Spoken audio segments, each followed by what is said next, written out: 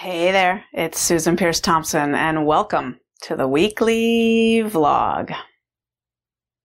So last week, I talked about curiosity, part 1. I shared about how my friend Jen had come over and shared some concerns with me about me.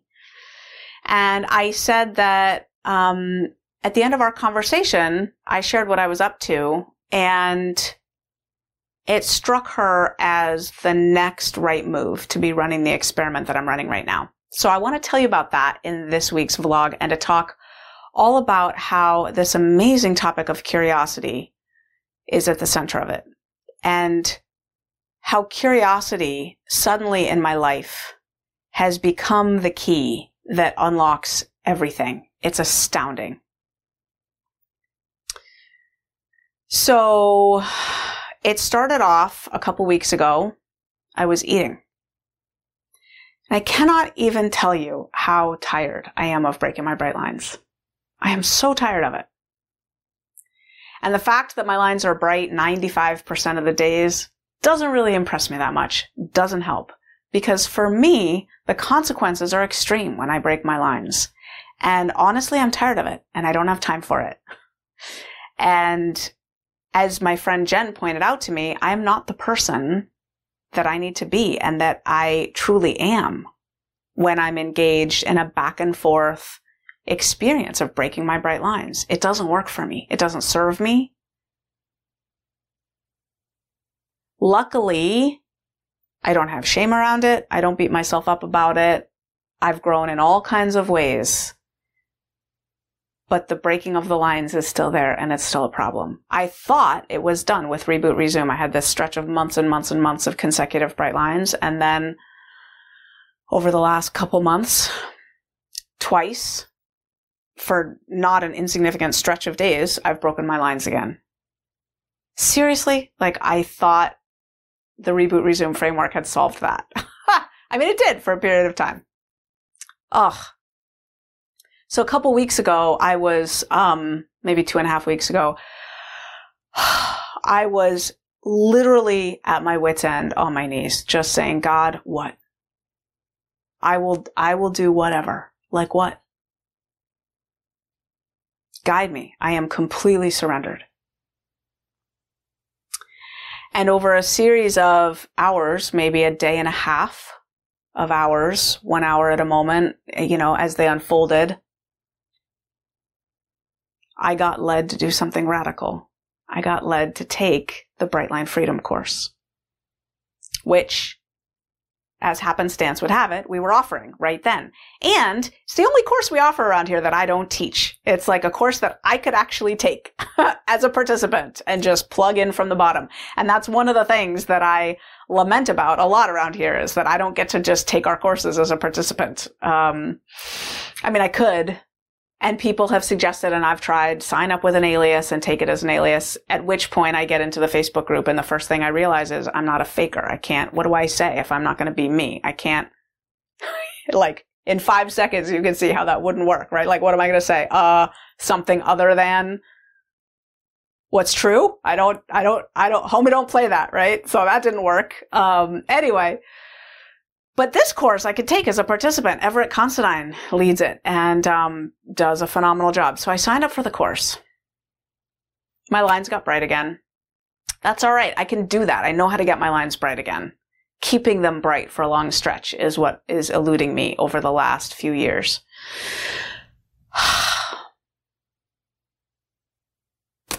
And Everett started teaching this parts work framework, which I know. I have been teaching it with him because I learned it from him, about the parts map, the BLE parts map, and our highest self, which is not a part. That's us when we're calm and clear and confident and courageous and curious and compassionate, all those beautiful C words. And then the parts, the wounded child, the food controller, the food indulger, the inner critic, the isolator. So what's happened for me since I signed up for this course and since I committed myself to really doing it is nothing short of miraculous. I'll give you an example. The stretch of days since I signed up for the course has been anything but easy sailing. It's been a rough stretch of days. Just, lots happening. Mainly in the family. Our daughter Zoe, going through her occasional temper tantrums, and I don't know what else. What else has been hard? A lot of work stuff, travel. Anyway, the usual suspects, right? I was sitting in a meeting, and this woman started talking about food that she wanted to eat, food that she had been eating. And the food triggered a thought in my head like, oh yeah, I like that food. And suddenly, it was a stressful day. I will say I was sitting there with an enormous amount of overwhelm going on about stuff in general. And this part of me was like, oh yeah, I want to eat. Like a binge would be really good tonight. And it started to hatch the plan of exactly what to eat and when and how. That's a big red flag. So I noticed this switch flip inside me of like, oh, I'm going to eat tonight. And this plan hatching. And I got curious. I was really curious. Like, I didn't know what I would find as I dropped inside. Even though I was still in a meeting with people, I just dropped inside. I took a deep breath and I dropped right into my chest. And I was curious what I would find. And what I found was, for the first time, I touched into the wounded little girl part of me that gets hurt when I eat. It hurts her. She gets abused by it. And she had noticed that this other part of me had decided to eat again, and she was upset by it. She was like hysterical. She was like, this is how it starts, and the eating's gonna come, and it's awful, and I don't want to live like that, and I can't handle it. Like, it's so awful when the eating happens, and just make it stop. And I swooped in, my highest self, Susan, who is a super maternal, compassionate, caring person. I swooped in, and I listened to her, and I held her. I did exactly what I would do with one of my daughters who was freaked out, having a nightmare or something. I just said, oh, honey, you're so scared, aren't you? And she just said, yeah, I'm so scared. I don't want to eat. I don't want the eating to happen. And I just held her.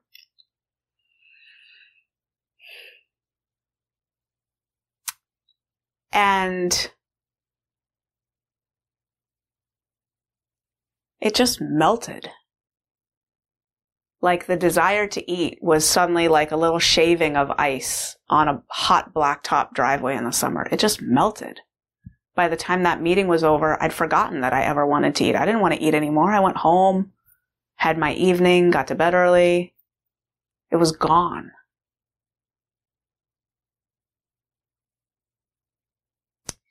I was in the shower 2 days later, and I felt stirred up. I've learned that if I'm ever not in the seas of my highest self, like me at my best, calm, curious, compassionate, courageous, creative, confident. If I'm not in that place, which I am most of the time, but if I'm not, my job is to get curious. So I was in the shower and I started to feel anxious and like something was bubbling. I had no idea what it was, like zero. No idea. At that particular moment, there wasn't any work stress on me in particular. I had no idea what was going on for me. So I got curious. I was in the shower. I turned off the music. I sat down to a seated position in the shower. I took a couple deep breaths and I just went inside and I was just curious. Like, what is it? I have no idea. And I found this part of me who's physically impacted when I'm sedentary, when I don't exercise for month upon month upon month. And again, she was a little girl. And she said, I can't breathe. It's like my chest is all hunched over and I'm like trying to take a breath and I can't stretch the way I used to stretch. I'm not limber. And she was like this little girl who was upset about her body not working the way she wants it to work, and she couldn't breathe. And then I found this like teenager cult part that like was like raring to go. She's like, I want to run. Like, can we just run? We used to run. I miss running. And she was like, those horses that race and they keep them in that little confined, box before they race, right? So that they'll get all like itchy to run fast out of the gate. She was like that. She was just like full of this energy. And then there was this manager part, literally with a clipboard and a super tight bun, who was like, no. We are not starting any exercise until we know exactly what the system will be, and how we're going to track it and how we're going to gamify it. And Susan's traveling next week. It's not a good time to start exercise. She's traveling. It always falls apart when she travels. So there's no exercise happening until she's back from all of her trips, which isn't until September. So you all need to just be quiet, because it doesn't make sense to start exercise until we know that we can get a good stretch under our belt without any trips happening. And she was the exercise controller part. And then there was this like, do you know the dude from The Big Lebowski? He was like, do you know how hard we work, dude? Like, we just need to lay on the couch a little bit. Could y'all just friggin' chill out about this exercise idea? 'Cause like, we work too much, and like, going to run around is like not what we need to be doing. And I just observed all these parts. I was like, okay, there's my little exercise constellation. Now, if you're thinking that I'm a whack job as I say all this, you're not alone. Of course you think that, right? Our society has pathologized the notion of parts, of multiplicity of mind. There were movies, The Many Faces of Eve and Sybil and all these very popular, famous Hollywood movies from decades ago that popularized the notion of the pathology of parts. And of course, there's a diagnosis, right? Dissociative identity disorder used to be known as multiple personality disorder, which is a diagnosis. So, the layperson in today's society believes that a healthy person is unified inside, and a crazy person is multiple inside. Like, only whack jobs have multiple personalities, like multiple parts inside. That's a sign of like true mental disorder. Turns out that's not true. Turns out everybody has parts inside. Socrates said it best. Like, let me just name some of the theorists who said carte blanche, inside every human being there are multiple parts. Socrates, Plato, Carl Jung, Sigmund Freud, Friedrich Nietzsche, William James, the founder of American psychology, on and on and on. Okay, so just saying, Socrates said it best. One mind cannot both want and not want at the same time. Therefore, we are all at least two. Right? And the food addict can relate to this. Who doesn't both want and not want cake? Want and not want pizza, right? Like, of course, we can relate to the experience of wanting and not wanting at the same time. The wanting is the food indulger. The not wanting is the food controller, right? So, yeah. Anyway, in a healthy psyche, the parts are just living more harmoniously. They're more similar to each other. They're less disruptive. And so often the person doesn't even notice that there are parts. But enter curiosity. Enter curiosity. And if we get curious about our parts and we stop and listen and even name them and like kind of ask them what they're thinking and feeling, what I've found is remarkable things happen. And for me, in the environment that I live in these days, the last 4.5 years, coming up on 5 years since Bright Line Eating has existed, I've been doing this 16 years. I didn't even mention to you my 16-year anniversary came and went. That was May 21st. I had 16 years doing my best one day at a time to put my food on the scale and not eat sugar and flour, weigh and measure every bite, and 3 meals a day. I've been doing that for 16 years, an average of 96 point something % of the days. Perfectly. Imperfectly perfect. To the best of my ability, one day at a time for 16 years. And Bright Line Eating has existed on August 5th. It'll be 5 years. And so in this brave new world of this Bright Line Eating movement, this environment with the heightened travel, still the 3 young kids, all the duties of the house of a wife and mother, and now hiring and firing and, building a team and traveling, because unfortunately in the world of online business, there's no education or really mentorship for how to do it that's not encased in a traveling experience. You got to travel to these events and mastermind groups and stuff like that to get information on how to do it. I don't know how to do this. I'm a psychology professor. So anyway, in this brave new world, the irony of ironies of my life is starting the Bright Line Eating movement has made it incredibly difficult for me personally to keep my bright lines as flawlessly as I did before, when my life was very staid and predictable and sedentary and so forth. And enter Bright Line Freedom and curiosity about my parts. Now, we will see what we will see. I don't know if this is going to do any better than any of the other approaches I've tried to keep my lines bright consecutively. I do know that so far, being curious about my parts has melted any desire to eat off plan like a piece of ice shavings on a blacktop driveway in the hot summer. Like, it's just melted it on contact. All I seem to have to do is remain willing to be curious, which isn't that hard for me because I am curious. Like, I'm super curious, right? Like, I mean, first of all, whose favorite subject isn't themselves? I'm curious about what's going on inside of me. I find it fascinating. And the fact that these parts respond so beautifully to me just being there, it's adorable. It's so sweet. They just need my presence and I can give that to them. And then it helps. It's like magic. I'll end with this. About a week ago, I had the most powerful experience with my daughter, Zoe. My daughter, Zoe, is, she's our most challenging daughter, our most intense daughter. And, she's lots of people's favorite because she's such an underdog. People root for her. She was the one in the, my daughters, Alexis and Zoe, our twins, were born, micro preemies.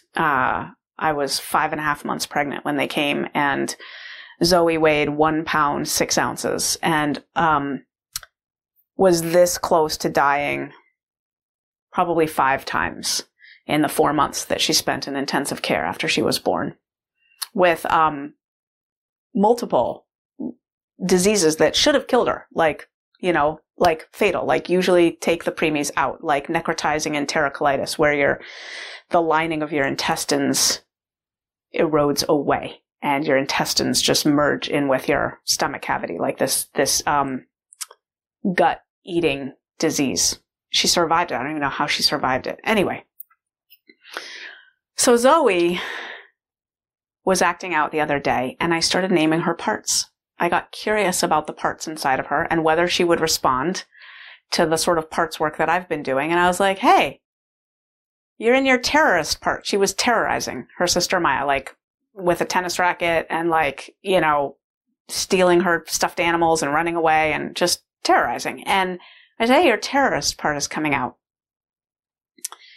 And she said, Maya does more to me than I do to her, and Maya this, and Maya never this, and Maya always this, and no one ever blames Maya, and it's always blaming me. And I said, oh, your blamer part is here. And then when I said that, she kind of looked at me, and I said, is your blamer part keeping a record of everything Maya's done against you, like since the beginning of time? Do you have a list? Your blamer part, does it have a list? And she was like, and I was like, what else did I say? At some point, I asked her if she could put her blamer part over there. And she took her blamer part out and put it over there. And then I just talked with Zoe. That's what we do sometimes in parts work. In IFS, we unblend from our part. We'll literally take it out of our body and set it aside. She did it with no problem. She's like, pfft. And I was like, now I'm just talking to Zoe. I can tell because you're clear and confident and curious. I can see when you're curious because I ask you a question and your eyes light up because you're curious about what I'm going to say. And she was like, yeah. And then she said, in the tiniest little voice, I could almost not hear her, I feel bad about how I treat Maya, and I've never told her, and she doesn't know. And she said a bunch of other stuff, too, in baby talk that I couldn't really hear, and I was like, whoa, that was important what you just said. I'm going to repeat it back to you just to make sure I got it. Did you just say that you feel bad about how you treat Maya, and you've never told her, and she doesn't know? And she nodded. Needless to say, it was super powerful. Anyway, her sisters were swimming over at the neighbor's pool, and Zoe wanted to go, obviously, and I wouldn't let her while she was terrorizing her sister. So I was like, you want to go swim now? You can go swim.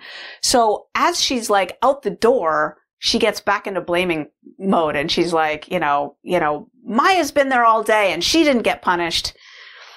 And I said, whoa, Zoe, we can't have you go over there as your blaming part because then you're just going to start to terrorize Maya in the pool. And she looked at me and she took her blaming part out of herself. She left it in the hallway.